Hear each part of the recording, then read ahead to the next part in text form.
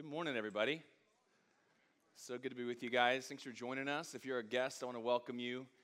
I'm Pastor Jesse. We're so glad that you're here. We got a full house. You guys must have heard about the sermon title. Everybody's here. We're in the third part of our Hot Topic series, which is an audience-driven sermon series. And this morning we're going to talk about Christianity and Sexuality.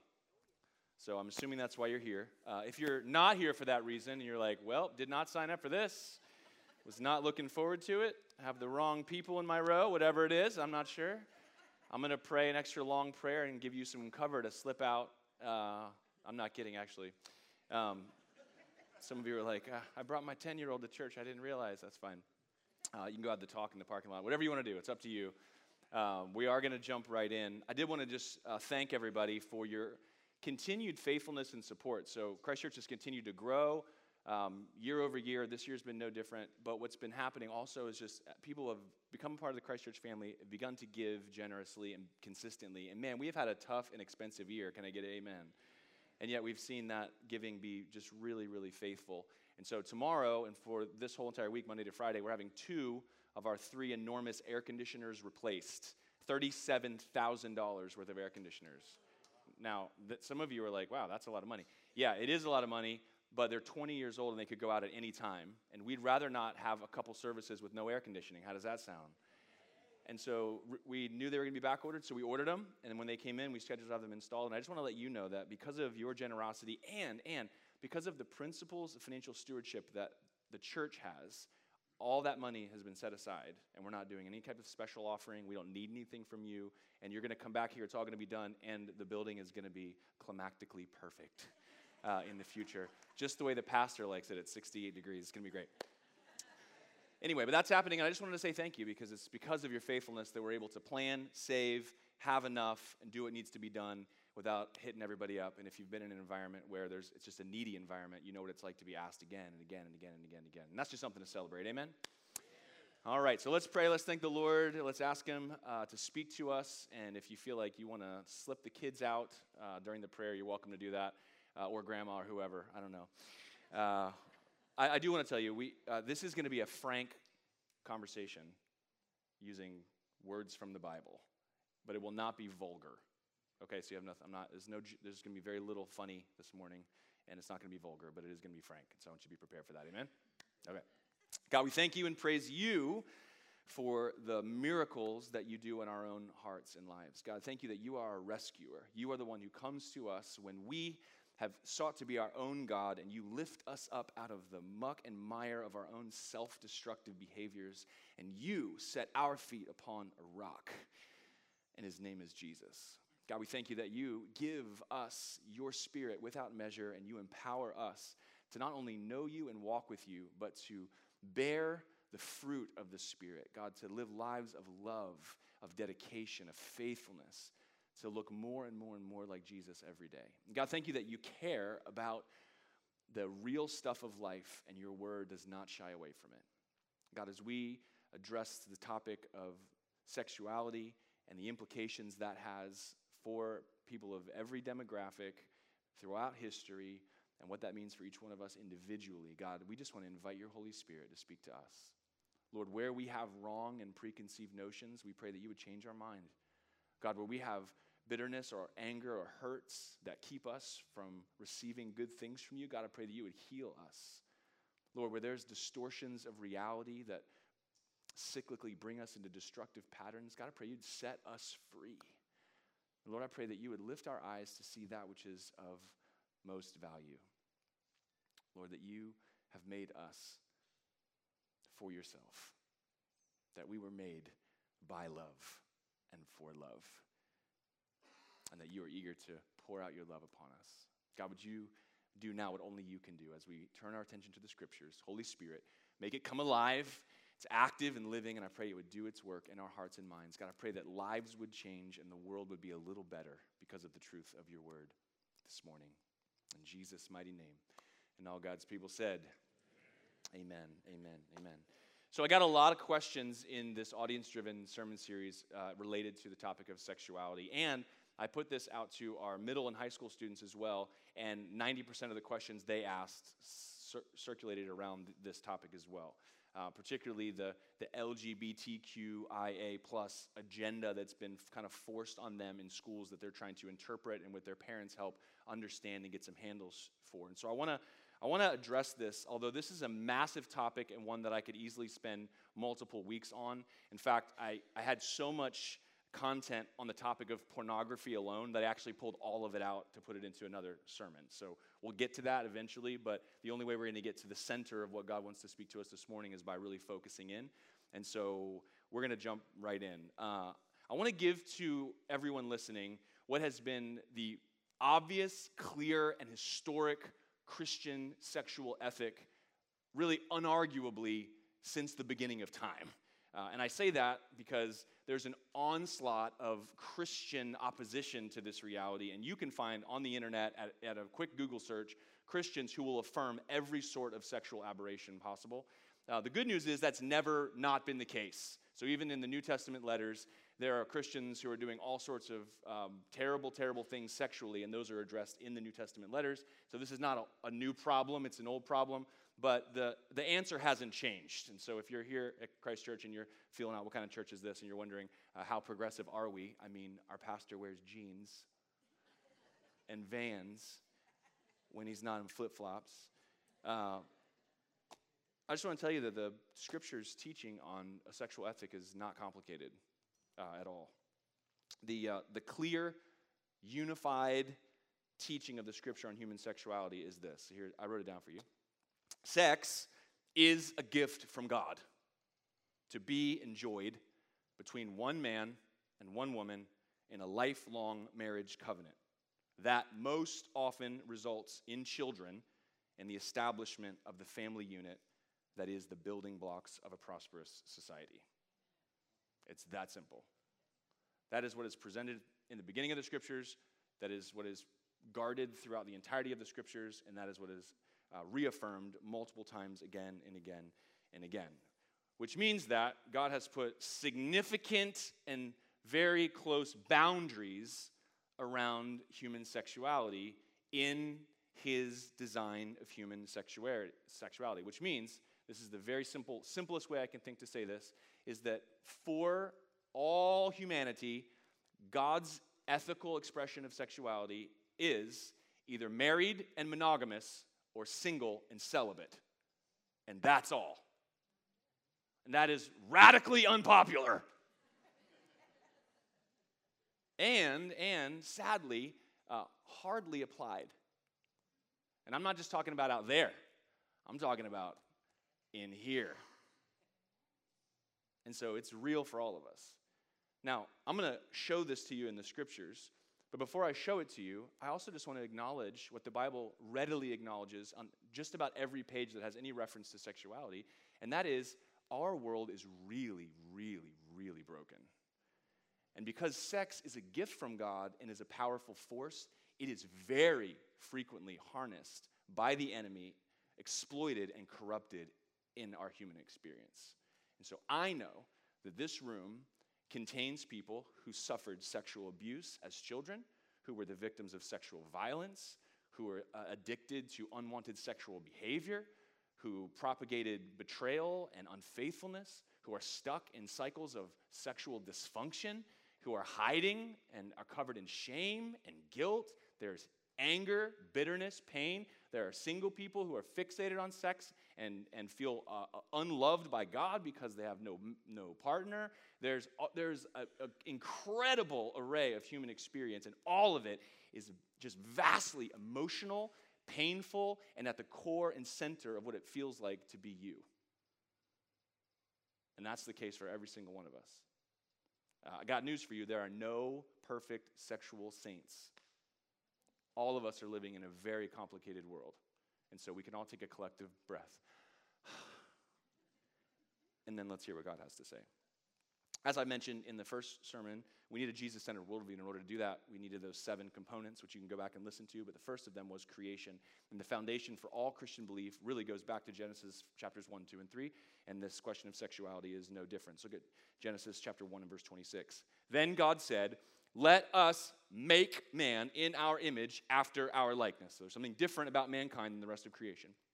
"Let them have dominion over the fish of the sea, over the birds of the heavens, and over the livestock, and over all the earth, and over every creeping thing that creeps on the earth. And so man has not only designation in the likeness of God, and is therefore dignified and special, but also has a calling to bring order to the world and to steward all of God's creation. And then we have this indented poem for our memory's sake. So God created man in his own image.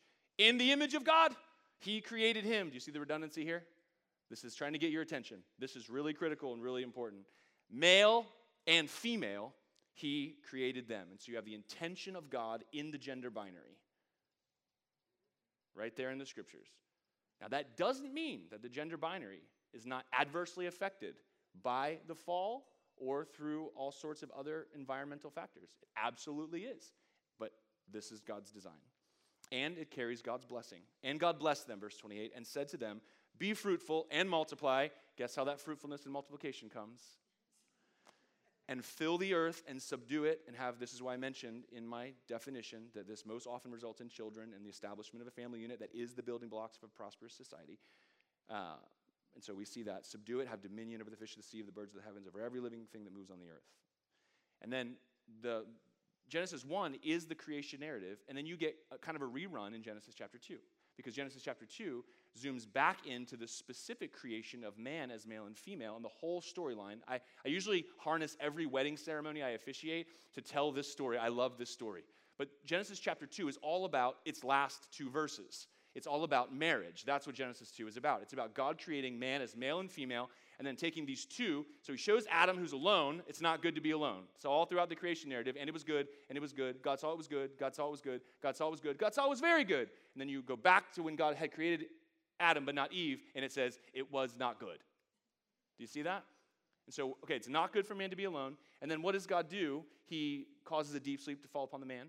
He takes a rib, which is terrible translation, really is a side, almost half. He separates the one to make a counterpart, and then in the sexual union, in the context of marriage, the two become one.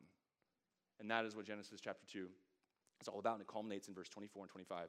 Therefore, for the reason of this chapter, a man shall leave his father and mother and hold fast to his wife, and they shall become one flesh. And that is a picture of the sexual union.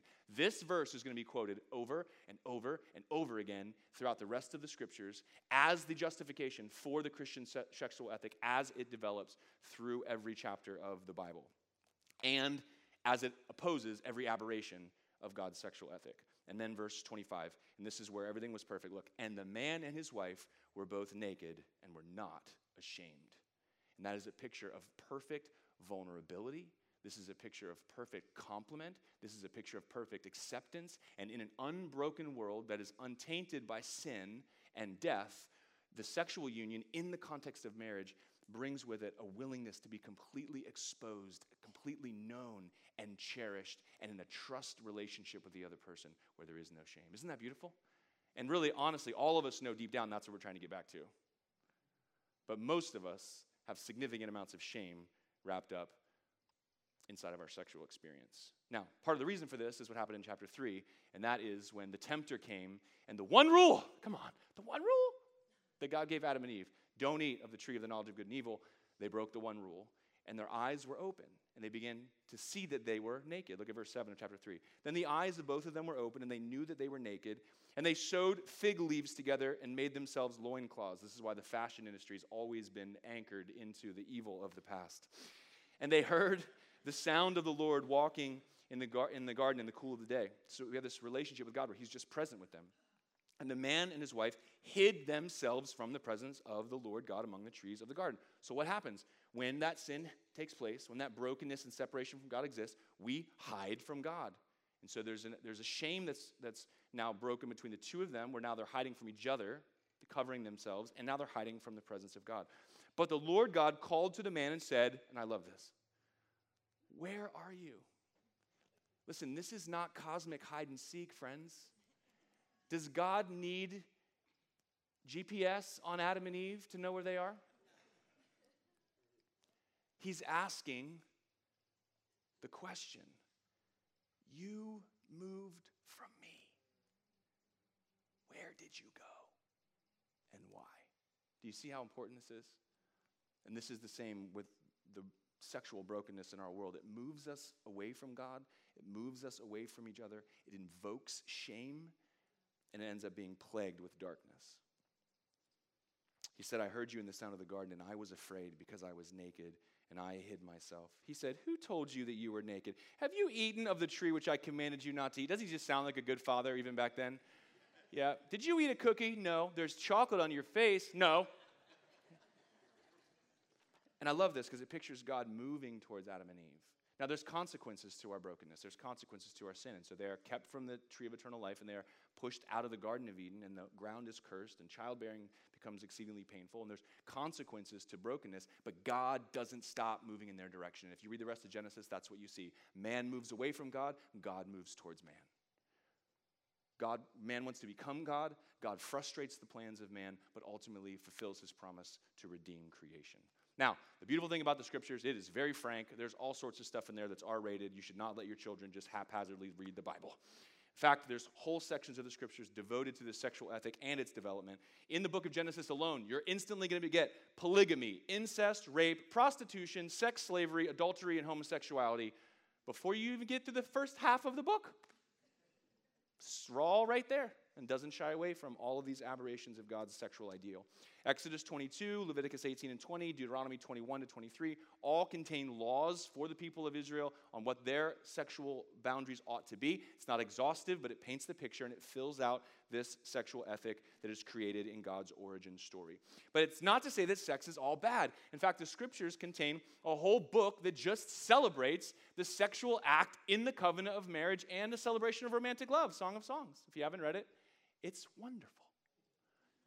And so sex isn't all bad, although it is very dangerous. Proverbs 5, 6, and 7 all contain big sections of Scripture about warning to sexual temptation. And in fact, the prophets harness this idea of adultery as a way of explaining to the people of God how their pursuit of other gods besides the Creator God, the one God, the God of Abraham, Isaac, and Jacob, the God of Israel, makes God feel that they have been unfaithful to him. They have been adulterous to him. And so this gets harnessed by the prophets as well. Now, because the narrow definition of sexual ethics, it's so small, really, really tiny, everything outside of that ends up being off limits. Now, there's a lot of the questions I've gotten over the years have been people trying to fit something extra in there. Well, what about this? Because that's not really this. And so if you find yourself looking for footnotes, you're probably outside the circle. And in fact, by the time you get to the New Testament writers will randomly list some kind of sexual violations, but ultimately they end up forming this word porneia, which is translated sexual immorality. So you have sexual morality inside God's sexual ethic. Then everything else outside of that is sexual immorality, porneia, and of course that's where we get the word pornography from.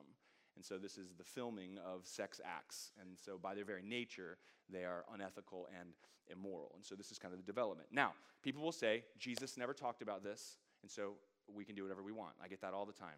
And I'm here to tell you, you haven't read your Bible, and I have. Matthew chapter 19. Matthew chapter 19. Jesus goes right to this. You remember, he's operating in a Jewish environment in the first century, and so that's the context.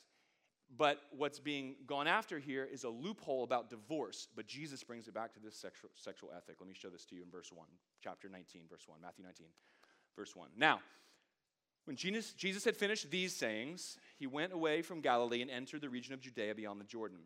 And large crowds followed him, and he healed them there. Now, listen, I got to say this. The things the Bible says will send most people running, but the healing everyone needs can only be found in Jesus. And I'm telling you, I'm guessing most of you, like me, you're here not because you like what the Bible says about everything, but because Jesus healed you. And this is why great crowds continue to follow him. Verse 3, and the Pharisees came up to him and tested him by asking, is it lawful to divorce one's wife for any cause? Now listen to Jesus' answer.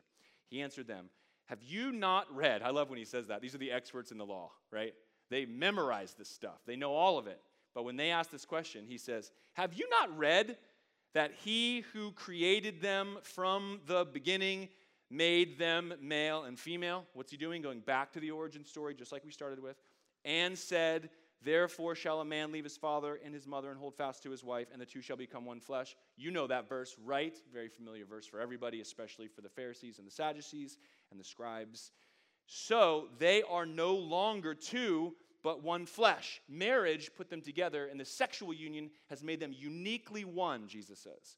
What therefore God has joined together, let not man separate. So he's saying no divorce. The answer to their question, can we divorce a woman for any reason? No. What? But there's a scripture about that. And I get this from people all the time. They're like, yeah, but I saw a scripture that says this. Yeah, well, so-and-so had 2 wives. Oh, well, this guy did this and this person did this. Just because it's in the Bible doesn't mean it's good. Do you understand? There's all kinds of evil stuff in there. And so here's what they say. They said to him, why then did Moses command one to give a certificate of divorce to send her away? Now, this may have been a genuine question to go, okay, Jesus, if that's the case, why is this in here? And so I'm asking for an answer. I think more likely they're going, haha, gotcha. I think this is a gotcha moment. Found you didn't read the passage. And he said to them, because of your hardness of heart, Moses allowed you to divorce your wives. But from the beginning, it was not so. And I say to you, whoever divorces his wife, except for sexual immorality, that would be on her part, and marries another, commits adultery. Bomb drop Jesus. Now, the disciples respond in the way you probably responded if you didn't already know this when I gave you the very narrow definition of a sexual ethic. If such is the case with a man and his wife, it's better not to marry. If that's how rigid this has to be, why bother with any of it? Now, you ought to love the honesty and brutality of the disciples. Verse 11. But he said to them, now check this out, not everyone can receive this saying, what he's about to say, but only those to whom it is given. For there are eunuchs. Somebody say eunuchs. This is a tricky word, but this is going to describe everyone who doesn't naturally fit into God's sexual ethic. So this is a way of talking about a classification. Jesus is going to break them down. But this is for you have one man and you have one woman, and in the covenant of marriage, they get to enjoy this gift of sex that's good and results oftentimes in children and becomes the founding stones and foundation for a prosperous society. But there's plenty of people who are not going to fit inside of that. They don't want to be in that relationship. They aren't attracted to members of the opposite sex. They are lifelong single. They'd rather not be, but they've never met the right person.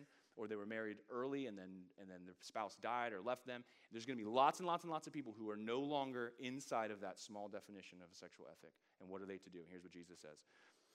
There are eunuchs who have been so from birth, so you're born that way. And this could be psychological, physiological, completely physical. There are eunuchs who have been made eunuchs by men. So these would be people who are taken as slaves and castrated. And there are eunuchs who have made themselves eunuchs for the sake of the kingdom of heaven. So these are people who have devoted themselves to a life of singlehood and celibacy. And then he says, let the one who is able to receive this, receive it. So Jesus doesn't pull any punches. He goes, here is the ethic from the very beginning. This is it. Wow. If we can't get out of a bad marriage, why even bother? Okay, that's fine. But if you're not going to bother, then this is your only other option. This is extreme, and this actually has implications for homosexuality, for the transgender movement. This has implications for divorce and remarriage. I don't know if you were picking up on that, but there's a whole lot we can deduce out of this very short little sermon answer from Jesus. But I want to draw your attention to the fact that it reaffirms the definition I started with, and that is sex is good. Sex is good. Sex is a gift, and sex is a good gift. But it's also an intensely powerful gift. And the better and more powerful a gift is, the more important its boundaries become. Take fire, for instance.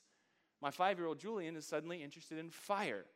How does that make fire? And I can remember when I got interested in fire, and I just wanted to burn everything. Any other pyros in the house? You grabbed a magnifying glass and were torching ants and setting wood on fire and burning designs into trees. I was making little flash bombs in my hand with a Bic, and we were just playing with fire all over the place. What happens when you play with fire? you get burned. Isn't that the truth? Now, fire is powerful. Fire keeps humans alive in most of the world, not Florida, but most of the world, right? It's fire that was happening inside your internal combustion engine that got you to church today. It's fire that helps us to cook and have food that's edible. Fire is very, very, very, very powerful, and fire is very, very, very good. But it's also exceedingly dangerous, right? This is why it must exist within its limits, or it will be destructive. And sex is exactly the same way. We live in a world, however, brothers and sisters, that is literally playing with fire. And people look around and wonder why there is so much destruction, why there is so much heartache, why there is so much angst, why there is so much bitterness, anger, resentment, futility, destructive behaviors. It's because we're playing with fire. So here's what I want to do. I want to point out some errors in the culture in which we live, and they have changed. If you read church history and if you read just any type of history, you'll notice that the sexual ethic of the culture moves in and out. It doesn't stay static. It bends and breaks and reforms and goes astray, and there's moments of conservatism and progressivism, and so all throughout history, this sexual ethic goes up and down. God's does not, but the culture's does. So I'm going to speak to the moment we're in, but I also want to take a little bit of time to speak to the church and the church's response, because sadly, we just have not handled this very well at all. And so, a couple things. The culture says everything is about sex. It just does. Every TV show, every bit of advertising, every romantic comedy, everything is all about sex. Why? Because sex is an easy way to harness desire and monetize people. That's all it is. And so everything is about sex. But guess what? Everything is not about sex.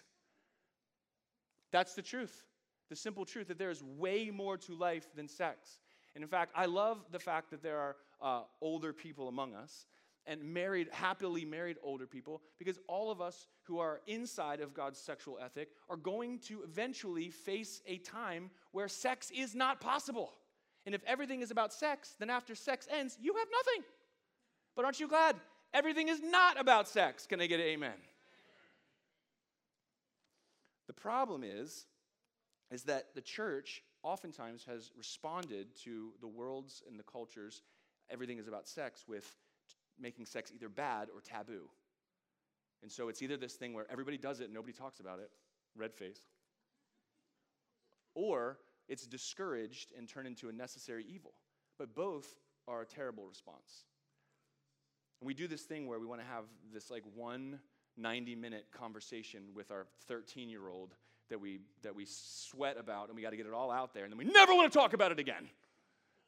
But I think as we're learning, as our kids are aging up, that it's way more appropriate to have 90 or 9,000 one-minute conversations and present sex as what God presents it, as being a good but also dangerous thing, a thing that is very powerful but must be contained. And that if it's contained has, an incredible blessing upon it to do more than just procreation. There's wonderful elements of recreation and also connection and union and intimacy. And so everything is not about sex, and sex should not be taboo. Secondly, the culture says each person defines for themselves what sexuality will make them happy. And this is everywhere you go, this is what everybody thinks. I decide for myself what sexuality will make me happy, which essentially makes every human being seeking to be their own God. And the reality is, you are a wonderful person, but you are a terrible God. You did not make yourself. You do not know the purpose for which you exist. You could never love yourself as much as God loves you, and He is the one who defines for you who you are, what you were made for, what will in fact make you happy, and He is the one who has set these limits around sex. And He has made limits that are for everyone. You're either married and monogamous or you're single and celibate. That's everyone. You may not like it, but the lie that you will be happier when you get to decide for yourself is where your frustration will come from. And ultimately, you will incur just upon you consequence after consequence, unsatisfaction after unsatisfaction, and destruction upon destruction. And you are much better off trusting the God who made you and going about it His way, even if it goes against what you feel on the inside. Unfortunately, the church sometimes responds by saying, sex isn't about happiness. It's about traditional marriage and procreation, and that's it. And so we start fighting about sex and trying to force God's definition on everyone in any way, shape, or form. And it sure does suck the joy right out of a good gift, doesn't it? And so we've been doing this for far, far, far too long. Thirdly, the culture says that nothing is off limits. I love this, though. As long as no one is getting hurt. What is that? A limit. Can we have a conversation about limits real quick? Because I hear people saying they got to live their truth. Here's what I feel like I am on the inside. Here's what I desire. Here's how I was born. Here's how God wired me. It's somehow God's fault. That's always been the response, isn't it? You did this to me. And so I've got to be me. I got to live my authentic self. I've got to do whatever makes me happy, what makes me feel good. And so we want to take all the limits off. And whether it's sex or anything else, all of us feel like once we take the limits off, then we'll be free and then we'll be happy. That's what all of us feel like. So I tell people all the time, it's way better to be single and wish you were married than to be married and wish you were single. Because we get this idea that somehow the limit we're under, the restraint we're under, is what is keeping us from being happy. And that is just simply not the case. The reality is that if you take all the limits off of everything, you will end up alone and dead. That's what happens. You want to do whatever you want? You know where you can do whatever you want? On a desert island. You are the king. It is very lonely on a desert island. And you will die there. And that will be the end of your life. But every time you involve other people in your life, whether it's a relationship with God or a relationship with others, there are going to be limits that must be placed on you in order for you to truly flourish. And wouldn't you rather receive God's good limits and be a recipient of his good gifts and have his perspective on the world than for you to decide everything that's good? And the reality is there's no way to take all the limits off. And so you end up arbitrarily creating new limits for yourself. This is why I put that as long as nobody gets hurt in there. Because there's even people who are like, I was listening to a podcast, Christian Sexuality podcast, about a guy who was a Christian therapist, and he was seeing a polyamorous couple. And they had decided that they were going to spice up their sex life by involving two other individuals and having these foursomes. And he was counseling them because two of them cheated with each other. So even in their limitless marriage, there were limits that were broken. And no one could get along. Sounds like they had just as much problem in their new foursome marriage as they did in their twosome marriage. Why? Because you can never expand the limits to find happiness. You'll never be there. And you can't arbitrarily set those limits as well. Now, unfortunately, the church has not responded this way, and I'm afraid that men's sexual misconduct has become more acceptable than women's in the church. And it's just wrong. It's just wrong for us to punish women and shame women for their sexual misconduct, but to look at a man and go, boys will be boys. And that's what happens. That's what happened in Jesus' day, and that's what happens today. And it's wrong. It's just absolutely 100% wrong. And it guts our witness and the veracity of what God has said as a limit when we do that.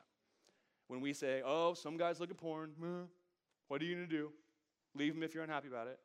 It's not cheating. No, it is absolutely cheating. 100% cheating. Why are you lying about it if it's not cheating? And so we do this thing, and the church is just wrong.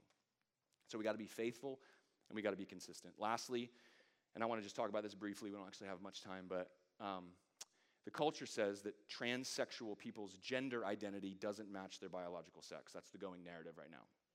And I don't know if you know this or not, but there is an epidemic of transgenderism, and it happens to be exploding where the ideology is leftist. And so if you go to a place that is highly blue and highly progressive, you will find more teenagers who claim to be transgender than if you go to places that are not like that. Now, obviously, there's different explanations for that, but I'm here to tell you that this is a lie from the devil that's exploiting children, and that adults are being complicit in the sterilization and the mutilation of children, and it's evil, and someone's got to stand up and say so. Listen, if you don't feel like what you are, stop consulting your feelings about everything. Your feelings will change 10 times in 2 years when you're a teenager, and you got to not listen to them.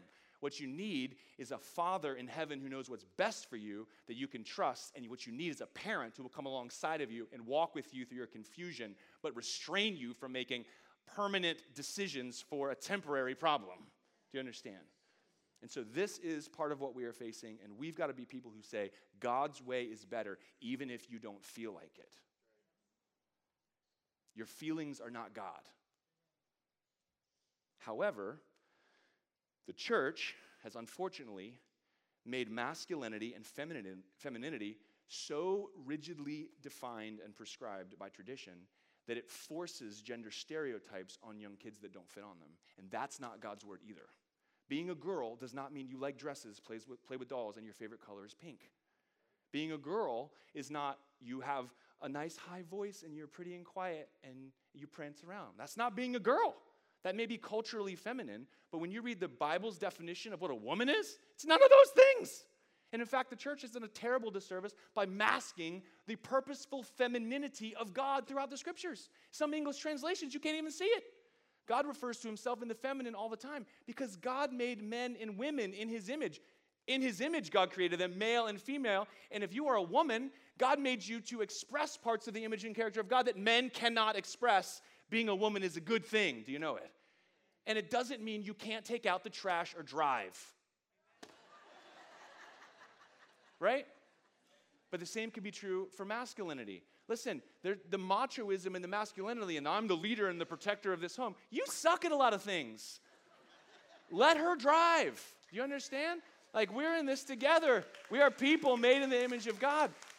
When we reinforce those silly stereotypes, all we are doing is saying, you don't feel like a girl. This is what you need to be. Force it on somebody. We're part of the problem. Do you understand? All right, I'm taking up too much time. These things matter. Here's where I want to wrap up. I want to wrap up right here. Let me suggest to you a podcast called Christian Sexuality. So go to your Apple Podcasts or wherever you get your podcasts, type in Christian Sexuality. There's a series on there. It's phenomenal for you. It's fantastic for high school students. The first several I listened to, I could not agree with more. There's obviously some stuff in there that wouldn't 100% be in support of, but very, very, very, very good. And I know you want more resources. This isn't enough.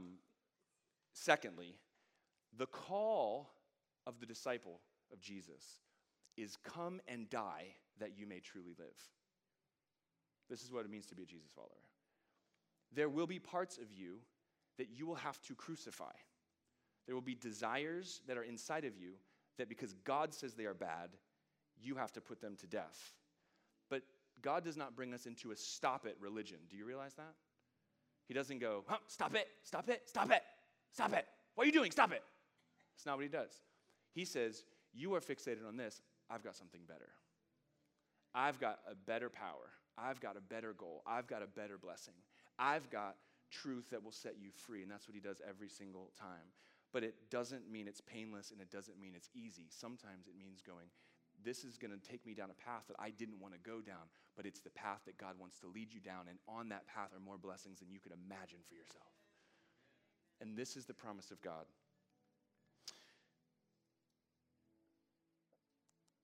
God is calling all of us to walk in sexual wholeness. And it's very narrow and very rigidly defined. But it is where the blessing and power of God exists. And there are two only options. But more than that, God has come into our world in order to bring deliverance from destructive behaviors, in order to bring healing from past hurts, in order to bring redemption out of past mistakes, in order to bring purpose and meaning and beauty out of ashes. And he wants to not only tell you what he's calling you to, but move into your heart by his Holy Spirit, his love poured out, so that you can find in yourself, from his hand, new power to obey him and to cherish the things that he says are true. That is not inconsistent. It is the Christian way of life. And God's the one who's done it. If anyone would come after me, Jesus said, let him deny himself, take up his cross and follow me. For whoever would save his life will lose it, but whoever loses his life for my sake will find it. What will it profit a man if he gains the whole world? Get whatever you want, but you forfeit your soul. And what shall a man give in return for his soul? For the Son of Man is going to come with his angels in the glory of his Father, and he will then repay each person according to what he has done. And so I don't know how this hits you. I don't know what's swirling on the inside of you. Maybe your thoughts are mostly about other people at this point and all their problems, but I'm assuming that plenty of us are conflicted. And I'm telling you, Jesus is the answer. And when you lean in with open hands and you ask for help, he is right there. He is right there to forgive. He is right there to restore. He is right there to empower. He is right there to give clarity, understanding, and help in time of need. Amen. God, I pray for every person in my hearing. Lord, I pray that you would do what only you can do by your Spirit. Lord, whatever of this truth needs to permeate the surface of individuals' thinking, God, I pray that it would. Lord, whatever reform and change needs to happen, I pray that there would be repentance and that there would be willingness to be led by you. And God, I pray that you would do what only you can do, to give us eyes to see, the eyes of faith, to receive what you have said is true and good and beautiful and blessed, and to walk in it no matter what it means for our future. God, knowing you is so much better than anything we can imagine on this earth. And I just pray that you would meet each of us in real time and make that true. In Jesus' mighty name. And all God's people said, amen.